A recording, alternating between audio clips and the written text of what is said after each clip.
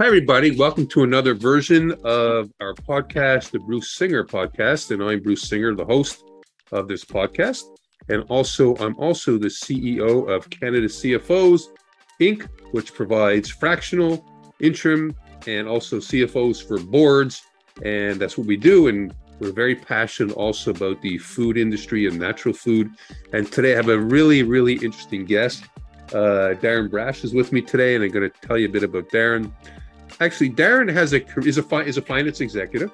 He has a career his career is in food and CPG, companies like Smucker's, Double Bubble, Kimberly-Clark. He's also an avid sailor and traveler. And the reason why he's super interesting, he's also a fractional CFO, and he's an associate with Canada CFOs. So we're doing something different today. And Darryl's going to share some really cool insights. And Darryl, welcome to the Bruce Singer Podcast Show. Thanks very much for having me on, Bruce. Appreciate it. It's great. So, Darren, share your story. You had this career at Kimberly-Clark. I call it the secure paycheck, okay, with big CPG companies, because it is pretty secure as long as you're good and you worked your way. Share your story and how you got to this point with the fractional. I'm curious. Yeah. Right. So I went to business school, like most accountants or CFOs, business people. And my first job happened to be with Kimberly-Clark. And I like to think it's because I was good, but it may be because they needed people to go up north and not everybody wanted to go up north. So I started as a cost accountant in the tissue mill in Huntsville, Ontario, and absolutely loved it. Kimberly-Clark was a great company. Like you said, a stable company at the time, and even to this day, I'm sure, very profitable, extremely well run. And they give amazing training. And they would start their accountants typically as cost accountants in one of the plants. And they really didn't want you on the team if you weren't willing to move. And some of their plants were quite remote, such as the pulp mill in Northern Ontario, which supplied the New York Times. So I was with them for 5 or 6 years until they relocated back to the States. I became a plant controller and then a business analyst. And that was my initial experience, and it was great. My next experience was with Double Bubble. It had a different name at the time. It was a small startup company here in Toronto, actually in Concord. And they grew. When I started with them, they were quite small. And in 8 years or so that I was with them, they became quite large. They acquired the Double Bubble brand. I believe it was from Fleer Corp out of bankruptcy. So we had 3 entrepreneurs that flew to New York and then flew back and said, look what we bought. And so I was involved in mostly on the operations side, operational accounting, but great experience working with 3 very different entrepreneurs. And so I had the experience of corporate life in a corporation, which runs a certain way, and then the opportunity to work with entrepreneurs who work completely differently. My next foray from there was into Smucker Foods of Canada, originally Robin Hood Multifoods. Was there through the purchase and sale and so on and so forth. And I was at the vice president level with Concord. I was at the director level, and I looked after operations accounting and what they called it. Basically the finance side, the forecasting side, and the analysis side, the business analysis side. And then I finished my career really with a company that did bakery mixes, again, another entrepreneur. And so after, so I seesawed back and forth, and I got to see both worlds, and I got to kind of take the best from both worlds. After about 25 years of doing this, I thought, you know what? Accounting can be repetitive, as everybody knows, and I really like the challenge of helping companies, and not necessarily the same company all day, every day. And so again, after 25 or so years, I decided I would try this on my own. The title Fractional CFO, I actually learned after I decided to go that route. It was kind of a funny story. First, I started calling myself a consultant, and people would say, geez, we've had a terrible experience with consultants. So, okay, so I'm not that. Consultant's a bad word. Okay. Right. So now what am I going to be? And I say, well, I'm an accountant. They said, well, oh, great. I've been looking for somebody to do my taxes. I said, well, Then, of course, part-time controllers, which you're very well aware of. And it didn't feel it really captured sort of the strategic element, which the CFO, um, uh, which goes along with being a CFO. It's not just about the numbers. The numbers need to talk to you. They need to tell you a story. You need to interpret it. You need to be able to convey it and then make decisions based on it. So that's kind of how I got to where I am today, Bruce.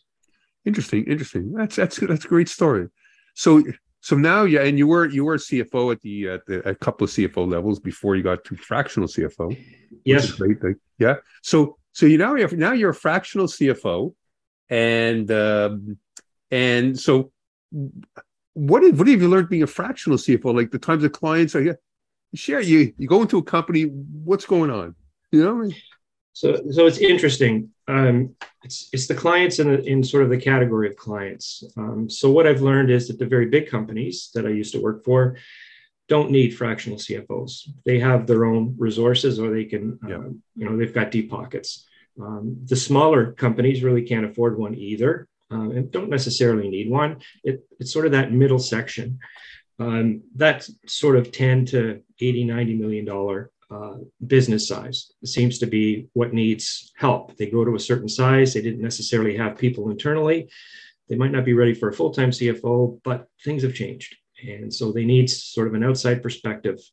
I work exclusively with entrepreneurs. And again, it's been my past experience. And I try to bring some structure that you see in the big companies without sort of killing the entrepreneurial spirit. Good. And we talked a little bit before. There are often the companies don't know. They don't know what they really need. They don't know what they don't know.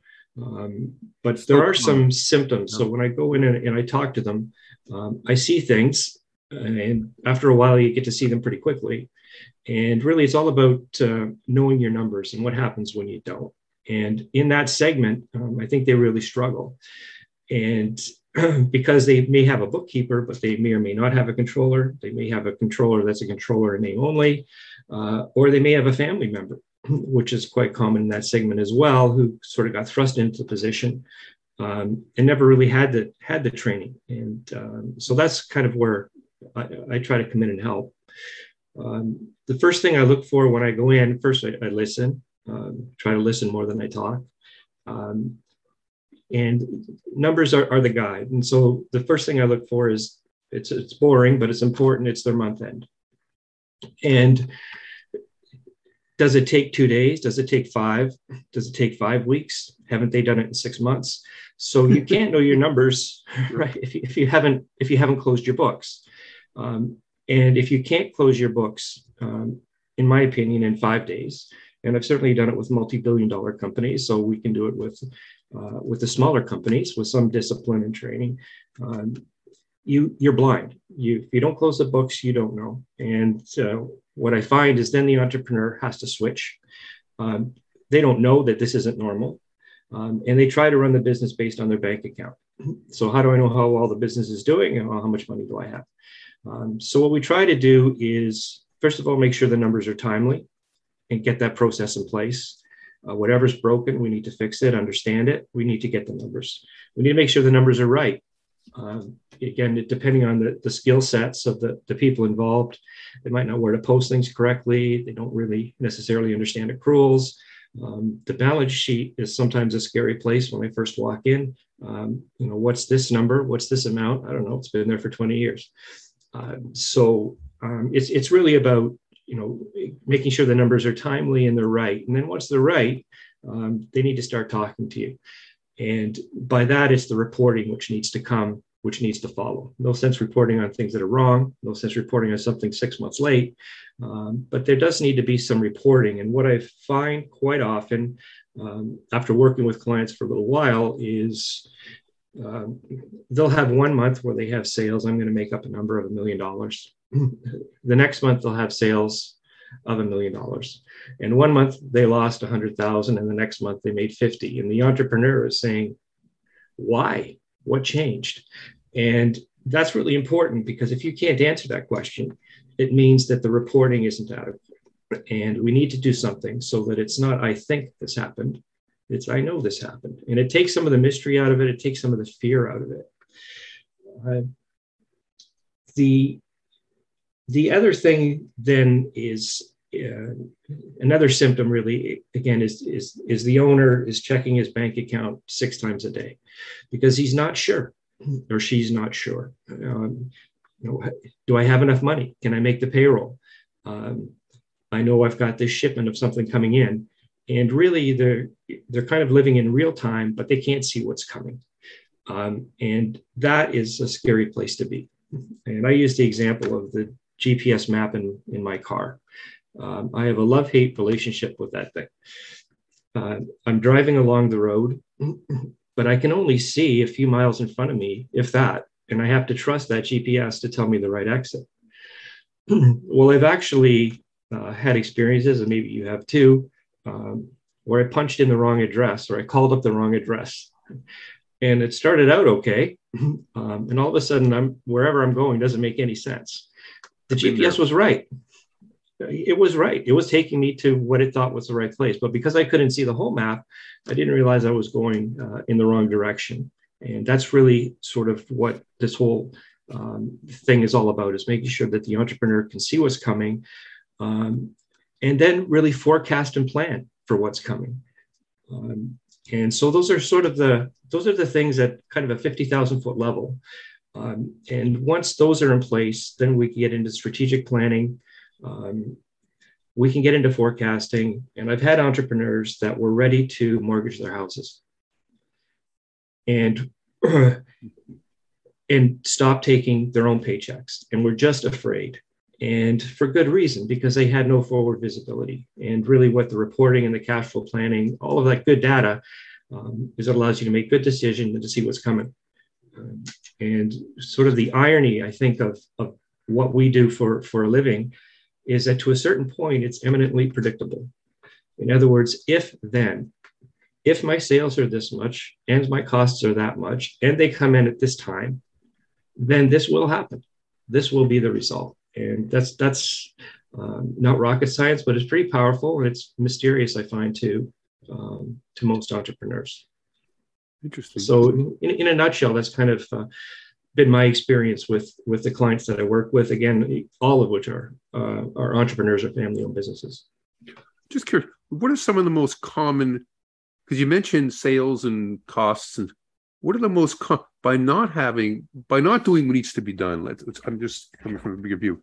What are some of the, I see some of the like you said, like mortgage their homes, things like that, but about the business, what have you seen in terms of costs and margins? Like what are, like knowing the numbers that really could really be, I guess, anything of serious nature that could, if you go in from an intuitive or feelings-based decision, And there's a lot of that. If you don't have hard data, then you're really just going with your feeling. And I'll give you an example of a company that I started with years ago. And really, it was my first visit. And the plant manager called me aside. And I like to be on site. Now, because of COVID, I couldn't be on site. Yeah. And what I miss when I'm not on site is I can't talk to anybody except the person I'm just talking to. I can't hear things. I can't see things. And it's amazing what you get by just being there and being available. Wow. And being trusted. And he came to me and he said, they want to increase the price on this item. And he happened to be an ex-salesman. He knew that this was a profitable piece of business, but they say it's a pain in the neck and it doesn't make any money. So I said, okay, let's sit down for a minute. And again, we went through the costing on it in a way that maybe they weren't used to. And cost is, yes, there's the cost of the product, and there's also the costs around the product. If you're into discounts and freight, there's more components than just the bill of materials. And I looked at it, and then we multiplied it by the volume, of course. And then I went back to the vice president, who then went to the president. And I said, I think you're about to make a big mistake. Based on what I've seen of your margins and margins by category, this is the single most profitable piece of business you have. This is the most profitable? Yeah. Yeah. And so this was $1 million back of a napkin correction. And so that's what can happen when you don't know your numbers. Wow. The other sort of symptom of not knowing your numbers is a little bit of, I call it mashing together of numbers. So as smaller companies grow, and there's a big difference between a $1 million company and a $10 million company, 10, 50, 50, 100.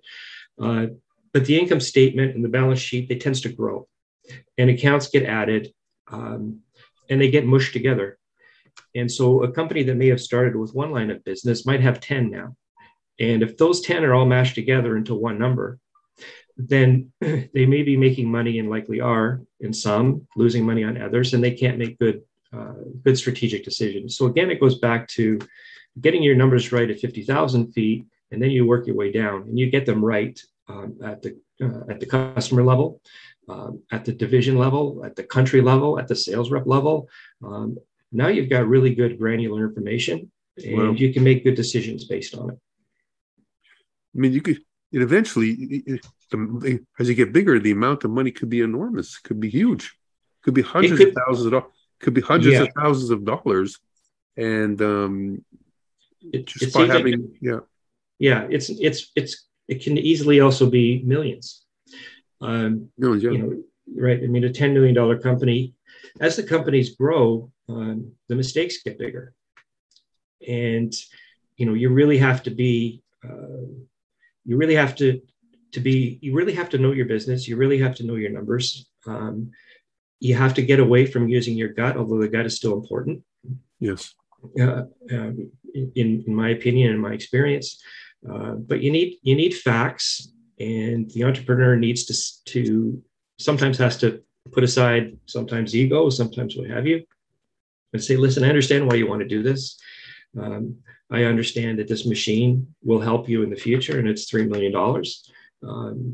But if you buy it at this period of time, you're going to be short cash for these other things that you want to do. And again, it all goes back to just awareness, getting above just sort of the bookkeeping, and using the numbers to make good informed decisions. Even more, to add something to it, we're also in inflationary times. I would argue that I've been doing this for over 30 years, and I've never seen anything like this. It's sort of a perfect storm of everything. So first we had COVID, which nobody knew in our lifetime. I don't think since the Spanish flu in our country anyway, we've experienced anything like that. And there was fear, and then just difficulties to run the business. People are sick. People can't communicate the way they used to. It was a very difficult period of time. And just as we're coming out of that, now we have these geopolitical issues, which are wreaking havoc around the world on the supply chain. We have containers we used to be able to ship out of China for $5,000, go up to $40,000. And so, and these are all things which need to be managed as best we can. And it's all the more important that you're really on top of your numbers. And we're not out of this yet, Bruce. The inflationary impacts that we see are real. They're not going to go away tomorrow. They will go away. The world will find its balance again. But for now, we have to deal with it, and and make sure that it doesn't hurt the business. The other issue that we had along with COVID, of course, was the disruptions in the supply chain spiked. You talk about cost of goods sold. I mean, by an amount I've never seen before, 30, 40%. Wow. It was the fuel surcharges alone cost as much as the freight. So it's almost 100% fuel surcharge. All of those things have to find their way through, and there's a lag. And that's what's painful for the entrepreneur is I get the expense today, but I can't pass it along to my customer for 30 days, 45 days. Some will balk. It just creates all kinds of headaches. But the need to react in this situation is really quick. If you've got 3%, 4%, 2% inflation, it's actually pretty easy to manage. Once you get into double digits, it's much harder. Darren, we can talk for hours about this. There's so many stories. There's stories. We can share stories. I've heard stories too. like someone, it's just a salesman walks in. I just sold $1 million to like, I'm not going to mention a big one. I just sold a big Right. $1 million, but when they drilled down, it cost them 1.5 million. Right. Anyways, this has been very, very insightful, and thank you so much. Thank you, Bruce, for being my guest on the podcast, and it's been super. Again, there's so much more we could talk about, but we keep this short and sweet, and take care. And thanks. Well, thank you very much, and I hope the listeners found it helpful. And it's a pleasure working together with you. Anyways, likewise, all the best, and we'll see you on the next show. Take care, everybody. Thank you. Bye bye.